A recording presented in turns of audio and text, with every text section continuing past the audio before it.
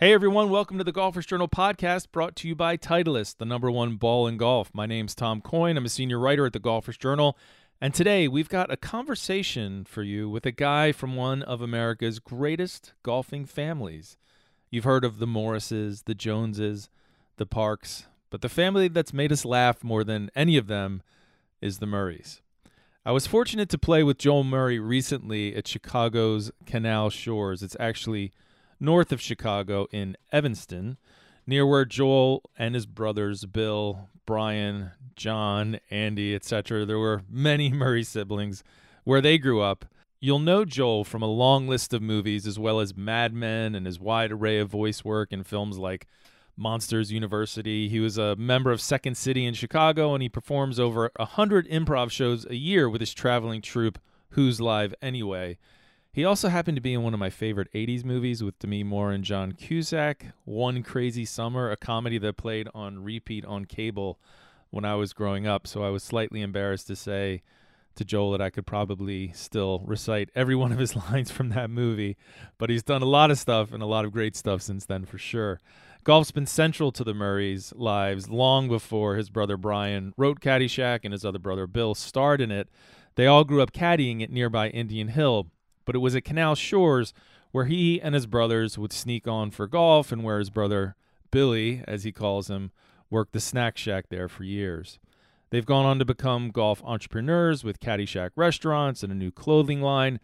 But Joel is still very much a guy from the north side of Chicago who might not be happier anywhere than when he's on the fairways of Canal Shores.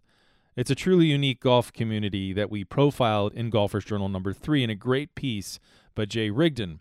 And it's a rare golf setting that you'll get to hear more about here. Joel is a celebrity in real life, but at Canal Shores even more so, where it felt like a real homecoming for this son of the neighborhood.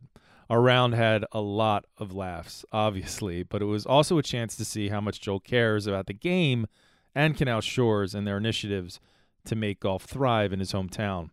But before we get to Joel, we just want to thank everyone who's been bidding and donating to help us raise money for Fairways for Freedom via our Broken Tee jailbreak. It's on September 19th at Laurel Hill Golf Club in Virginia. The items to bid on at the event, they're absolutely insane. A few spots remain for the event, so sign up and be part of what's probably going to be the greatest golf outing basically ever. Hope everyone's enjoying Golfers Journal number 9. And don't forget, all you members of the Broken Tee Society should also be members of Team Titleist. It's more than just the name Team Titleist. It's a community of golfers just like us. It's been created by Titleist to connect us to product experts, to events, and to provide opportunities like prototype testing, etc. All you have to do is sign up at Titleist.com/Team Titleist, one word. Also want to thank our sponsors from the pages of the Golfers Journal: Scotty Cameron, Link Soul, Titleist, Oakley, New York Private Bank and Trust, and Links and Kings. Follow us at Golfers Journal and follow me in my travels around America this summer at Coyne Writer. And now, live from the American Legion above the Canal Shores Pro Shop, a little improv with one of improv's best, Joel Murray, who learned a lot more at Canal Shores than how to hit that cut. All right, we're talking. So I'm here with my friend Joel Murray at Canal Shores. More specifically, we are in the American Legion, what number? 42. The old 42, which is above the Pro Shop at Canal Shores in Chicago, on the north side of Chicago. How would you describe today's match in which you beat me 5-up? Oh, I don't keep score. But it was good. It's a tough course. We didn't touch a lot of trees. I grew up playing on these narrow fairways, and straight is very good, and straight and short is much better than long and wrong.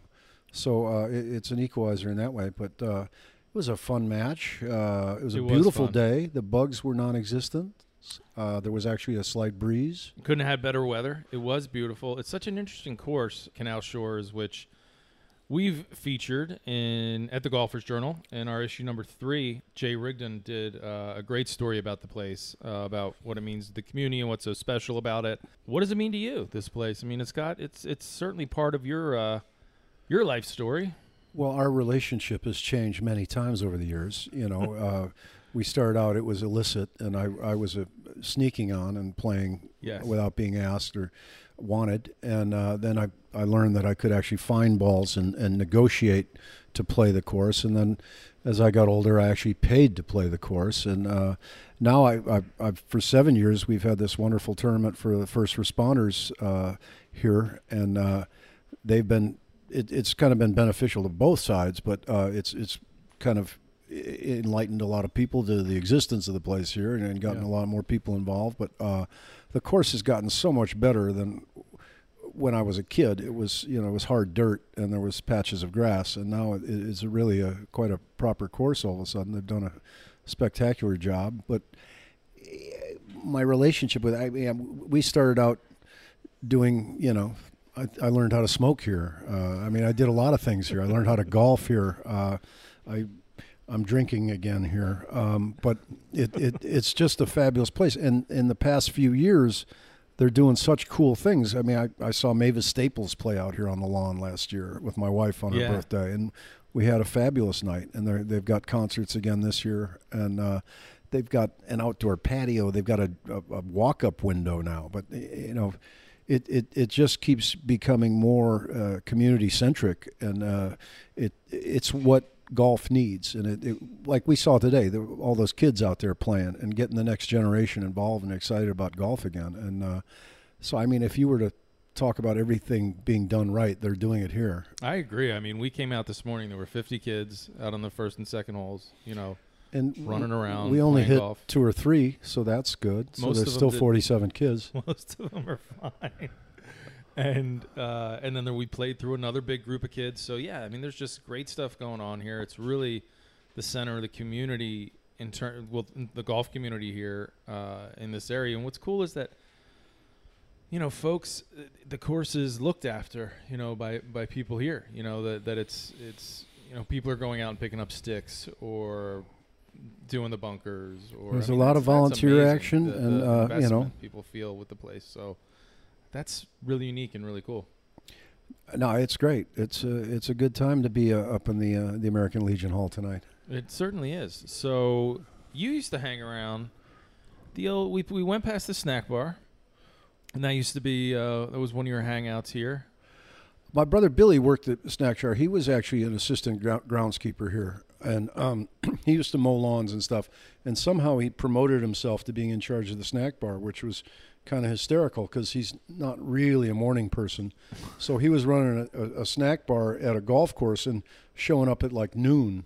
And they don't eat snacks in the morning. This is back in the long hair Fu Manchu mustache days, and he'd show up when the sun is warm and heat up some hot dogs at that point. And many of the golfers were already done for the day, but there was a certain clientele that still came that wore dingo boots and had cowboy hats and stuff. They used to hang out with Billy and laugh, and who knows what all went on there. I do, but I'm not going to say it right now. But it was a different kind of snack shop at that point. But I don't know if he made any money, and he bought things in bulk at high-low back in the day. Yeah.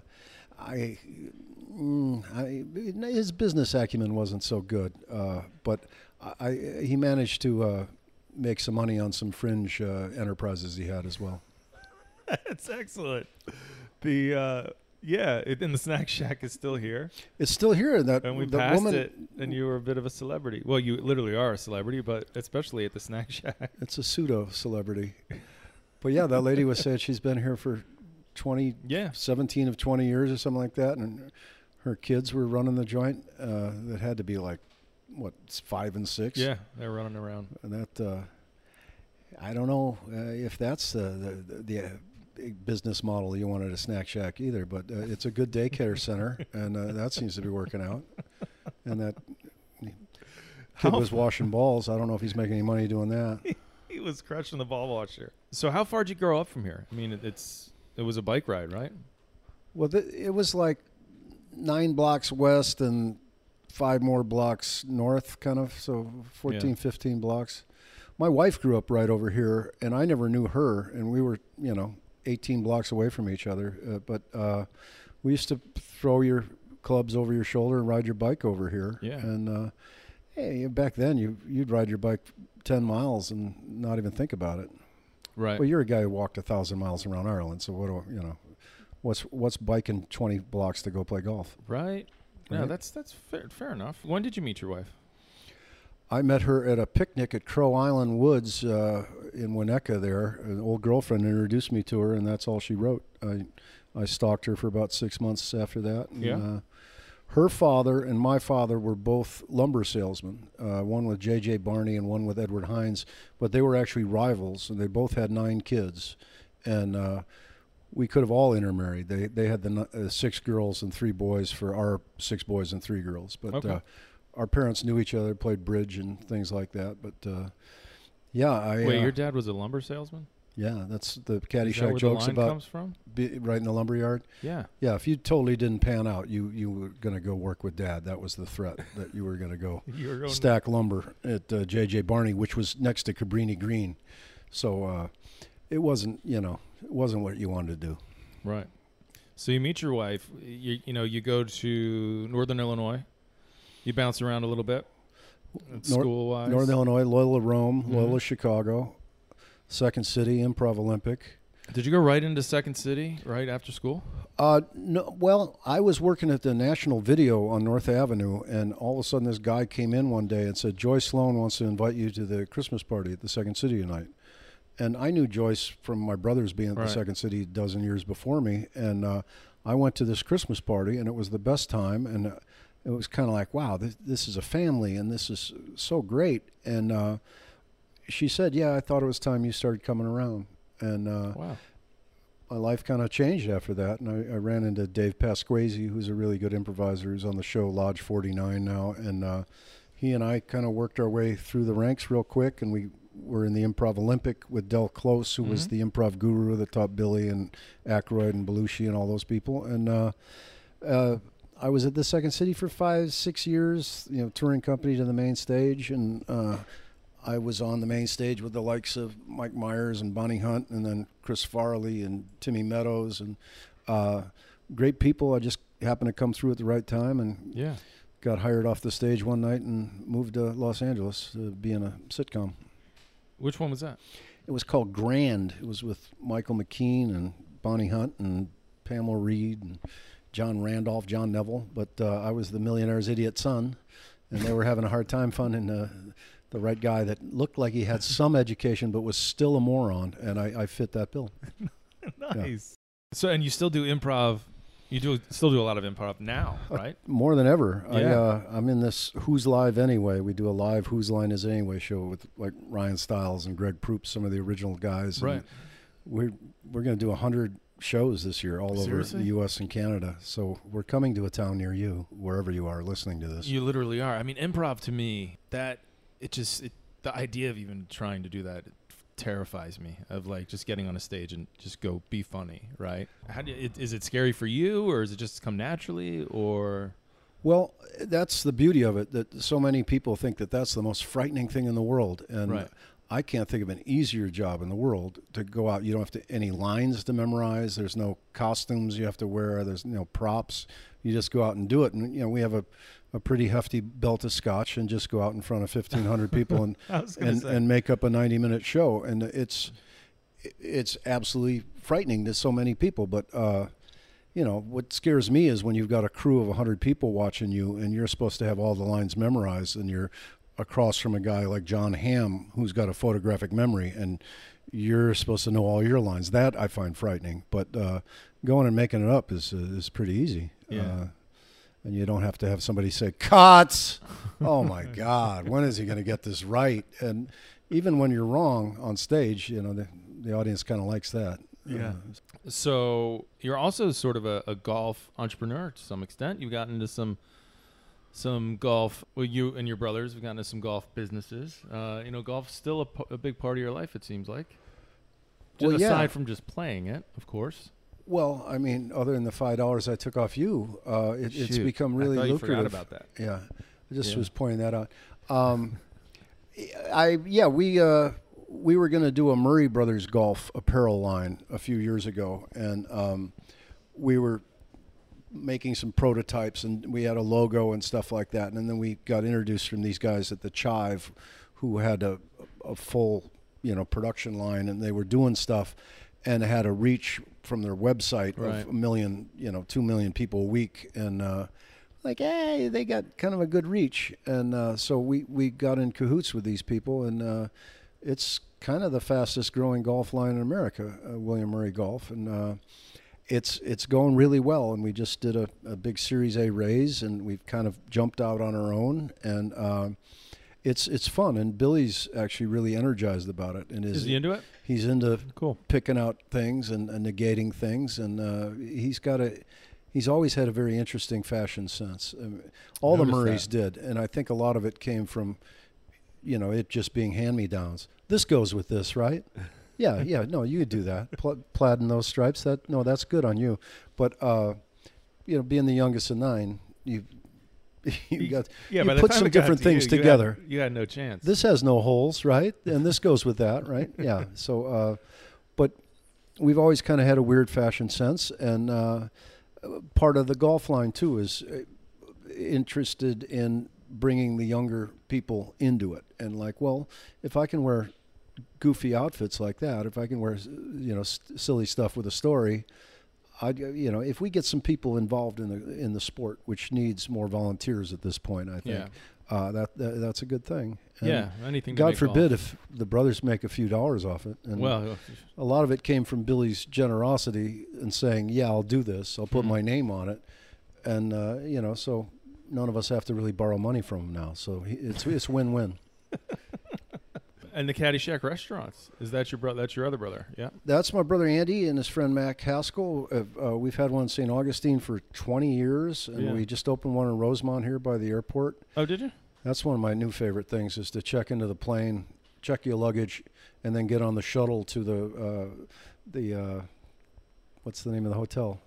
The Crown Plaza there, the Rosemont, and take the shuttle over, and then, have lunch and whatnot at the Caddyshack, and then get the shuttle back over the airport, and it's all good. You got it down. That's the way to travel. Well, I do travel a lot, so now the perk is I've got a lounge next to O'Hare, not adjacent, but very close. It's the first exit. It's right there, and we used to go out to Rosemont back in the day. I had friends that lived off of Harlem there. And when there was a really bad snowstorm, we would go out to the hotels there, knowing full well that there was going to be a ton of stranded stewardesses. And this is, 1982. And we would go out to the bars and at the hotels, and, shooting fish in a barrel was the term we used at that time. But how'd that work out? It worked out pretty well. So Rosemont was a destination, a fun destination. I've never heard Rosemont described as that. And also, we were so bright that we were going out in the middle of horrible thunderstorms or snowstorms, thinking, well, let's go to Rosemont tonight. Yeah. Yeah, well. How about the Braniff chicks? Wow. Anyway. How often do you get back? I mean, you're a huge Cubs fan. Huge Cubs fan. I've got one son that went to Loyola Chicago and is still here, but my wife is from Wilmette as well, so we get back 4 or 5 times a year. Yeah. The 5-year plan has always been to get out of L.A., and so now we're on our 6th 5-year plan to get out of L.A. But I keep track of. I know which houses on this golf course are for sale to this day. Yeah, you pointed a couple out. There's one on 10 I've got my eye on, but I would love to live by the L here, by the golf course. It would be nice. I'd love to get a place on the other side of the lake. That's kind of a goal, to have a place in Long Beach or Michigan City over that way. What do you like about what's so great about here? I mean, other than it's home, but it is nice up here. And what I've spent about a week here just pretty much playing golf, but it's beautiful and the people have been great, and so people are great. Sweet. There's a lot going on. There's some culture. And we're freshwater lake people. I hate the ocean. It's salty. There's stuff in there that can kill you. I mean, I can punch out a coho. I mean, there's nothing in Lake Michigan that can really take me. But I love the lake. I love coming out of it, and your hair looks better than ever. It's some of my best hair days have been coming out of Lake Michigan. And I just, there's something about the other side of the lake too, where the sun is setting and you can literally see a silhouette of the Chicago skyline in the distance, and the water warms up and comes that way all day long. So you can be out there at like 9 o'clock at night watching the sunset with a beer in your hand, and the water's 80 degrees all of a sudden because the surface waters come across the lake the whole time.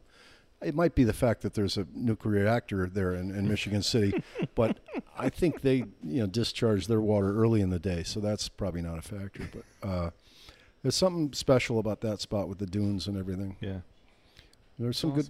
There's a lot of good golf over there on the Michigan-Indiana border too. Yeah, there is. Yeah, there is. Yeah, there is. Yeah, right over there. I played some. A over guy there. could be finding some. Yeah, it's funny. I know your brother Brian from. He was in a gentleman's game, which was seen by dozens around the world. Yeah, he made hundreds. $100 on that. On that one, and we became friends and played Marion together, and had a great time. So I'd mentioned, I was like, I wonder if he'll try and hook up with him for golf or get him to come here today. But your impression of him, it's like he was here. I mean, it's like he was in the room. Well, you got to gargle a lot of cleanser over the years, and it's not a hard imitation to do. You just have to find it. But I actually I used to do a cartoon called Timo Supremo where Brian was the chief on it, and I was a reoccurring villain in Flato, and I did like a Jackie Gleason kind of character. And there were one day they said, Brian went back to Kansas, and we missed one of his lines. Could you ever? I mean, it's not like you're taking any money from him. Just he missed one line, and we don't want him to have to come back from Kansas. Right away, Chief. Yeah, we're good. We're good. Yeah, we got it. But it's Brian has accused me of stealing his work, but I haven't really gotten any using his voice yet. Nor my brother. Whatever. I imitate all my brothers, but. Some auditions, you're like, well, that's Andy or that's Johnny, but none of them have gotten any work really. It's just my own. The only time I get work, it's me. So. Well, yeah. How many are there altogether? I'm the ninth. You're so 9, there's right. 6 boys and 3 girls older than me. Yeah, the youngest of 9. Yeah, and I have 4 kids. I think 4 is the new 9, but. Yeah, 4 is the new crazy number. I don't to get past 3 is. I've kissed the ring of 2 popes, but come on, 9 kids, that's insanity. That is nuts. Get a hobby, Go out and play some golf, Dad. I don't know. But your mom, by the time she got to you, it sounded like you kind of got away with, after having 8 older siblings, you're going to get away with anything. My mom would come home from work, and there would be, 3 nefarious characters in the back room of our house, and a cloud of smoke, and guys ditching Frisbees underneath couches and things like that. And she would just walk through and say, "Hi, boys," and not even look that way. Just walk over to her side of the house, kind of thing. But she just didn't want to see anything wrong or hear anything bad at that point. She was very lenient with me, and I also learned from so many older siblings what not to do and how not to poke the bear. So I was a bit of a mama's boy too. Were you? I was a big fan. She was amazing. I don't know how she did it. Anytime I'm having a bad day, I think, how did that woman get out of bed, widowed, left with 9 kids, and she had to go back to work after being pregnant for 20 years.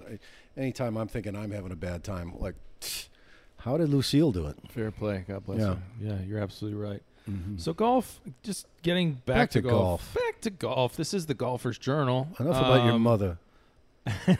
Back to the Golfer's Journal. So where did you caddy? You didn't caddy here. You caddied at Indian Hill, which is in Winnetka. Right. And was that a bike ride as well? It was a short bike ride. Bike ride. You could walk. You could hitchhike, but it wasn't that far. But it was a very waspy course. It's the course Caddyshack was based on, basically. Right. And back in the day, there was a long waiting list to get in there, and it was very prestigious. And now it kind of went in. It's a roller coaster of life. But when I got to high school, there were a lot of guys like, "Oh, I know you. You carried my bag. And like, yeah, dude, that day was over, right? Isn't it? Yeah. But it was the only course that didn't tip. So I don't know how we picked that one. Like Westmoreland nearby, they tipped well, and we caddied Indian Hill, which is just stupid. But they literally, Sam Bernardi, I think was his name, recruited guys right out of altar boy service. So they would grab you and say, hey, you should be a caddy. You could be making money rather than doing this for free. You're up at 6 a.m. You're the type of guy we're looking for. You're a go-getter. And the next thing you know, we're all caddying Indian Hill and not getting tipped. But so would you just get a flat rate every bag? You yeah. know, what was your rate? Do you remember? As an honor caddy, I got $10.50 a bag. That was the high water mark. No tip. No tips. So $21 in bucket number 6. Yeah. I mean, I look back at my caddying as the best job I ever had. I mean, in terms of what it taught me about people. Well, you're pretty tan for a red-haired guy. Right? Yeah. I've been outside a lot. Yeah. And I just loved, the friends that I made there. You learn so much about life because you have this sort of upstairs, downstairs world of the privileged, and then you have guys living from loop to loop. And it was just this wonderful, true portrait of kind of how the world, that world worked. How do you look back on your caddy days? Well, I mean, it taught you some valuable lessons, and it taught you to be quiet and speak when spoken to. But I learned that growing up as well. And it taught you subservience and things like that. But I always say it taught us that we don't want to be the guy carrying the bag. We want to aspire to be the guy playing golf and over-tipping a caddy someday. But, right. And there were a lot of factors. I caddied a good 10 years, but I found I could make more money in construction and learn different things. So I did electrical work and plumbing and stuff like that. But there's nothing like being out there in the sun, caddying for somebody, having a good or a bad day either way, and playing that. But again, the no tipping. No matter how good you were, the best they would ever give you is they'd give you 50 cents for wet weather. It was the only way you could get tipped. So they could check a box that said wet weather, so you got extra 50 cents. Like, whoo! Oh, my God. And I remember there was one time it started pouring rain on, like, what was 16, and this lady's friend came up in a car on the road at Indian Hill that went bordered along 16, and she said, well, we're going to go. Dolores is here. She's going to give us a ride, and these two ladies go that way, and they leave me with the bags, and they sign my thing for 16 holes. Didn't even give me 18 or the wet weather, which I'm going to now walk back to the clubhouse in the pouring rain. So I put the bags down, and I just started walking, and it was like, oh, boy, where are you going? Boy, where are you the bags? And I said, well, you signed this for 16 holes, and that's where they're going to stay, ma'am. And so she signed it for 18, and by the time I got to the caddy shack, I was pretty much fired. And she said, it's all right. She's never going to remember you. Just, next time you see her, say your name is Jason or something else. And, right. It was fine, but I just love it. Boy, where are you going? Boy, get my bags. Oh, well. So we love this place. We love Canal Shores. Well, I mean, if you're anywhere in the area, come out and see some of the outdoor concerts. They do like a regular thing on Friday nights. That's so cool. Aren't the big name things. But like I saw Mavis Staples out here last year. It was one of the best shows I've ever seen. And we were right up close. But they have Wilco's, people are coming this year. You've got Suzanne Vega's playing with Bruce Hornsby. Wow. I guess she's the range now. But it's really fun. Jeff Tweedy is the name. I'm blanking on Wilco. But it's really fun to see a concert out here, and they hang lanterns and stuff like that. But you can also come out and be part of this kids program they're doing and donate some money and be involved with that. And you can always come up to the American Legion and, buy some raffle tickets on some really good scotch or something like that. But you can always go to canalshores.org and donate to this place. And it is a special spot. And, boy, I'm going to have to do that now. I guess I'm going to have to donate some money. But because they've been so nice today. I know. It's a nonprofit place. It's been here for 100 years. Peter Jans originally secured the land from somebody and stole all this land along these canals and said, this ought to be a golf course. And God bless him. And it was named after him for a long time until they changed it to Canal Shores, which was strangely a derogatory term the Murray brothers used to use for it. And Really? somewhere along the line, they adopted the name Canal Shores. And it makes us all laugh. I'm like, well, that's hysterical.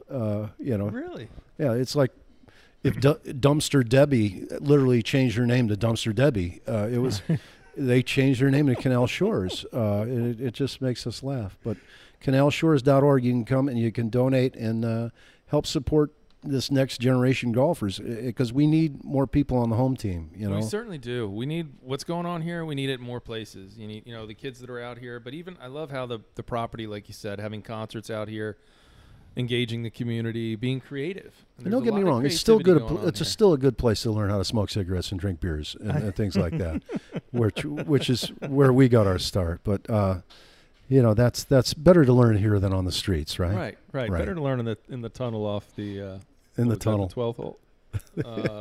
Yeah. So hey, Joel, I can't thank you enough for today. It was a real treat to play, especially this course with you. It'd be a treat to play any course with you. Well, let's do it again somewhere else. Do it again for sure. Yeah, I'll catch up with you. I got to play this Karn. I'm not. Yes, you do. Well, you got to come on one of my Ireland trips. All right. And you explain it to the wife. You seem to be very good at that. That was one thing about the book. I was curious. There'd be these lead-ups about your wife coming to visit, and you're like, oh, I'm going to pay extra, and we're going to get this special place, this B&B, and then she would be gone. There wasn't.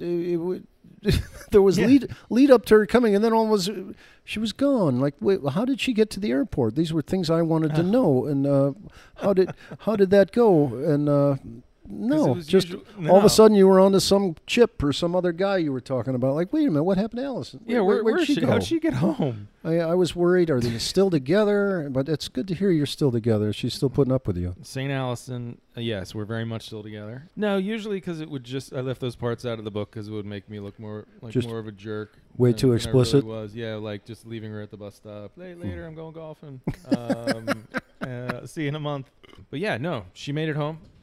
She's doing great. She's coming out. I'm doing America now, so she's coming. And now the kids are coming out on the road, and they're part of the story too. So it's cool. Well, that's great. Thank you. More power to you, man. Hey, I appreciate that you read it, and well, anybody can convince their wife into letting you do what you've done is an example to all of us, men everywhere. Thanks, man. Men golfers everywhere. Thank you very much, Joel. Can't thank you enough. Okay, here's that handshake on the microphone. Here you go. Oh, that's firm. Thanks.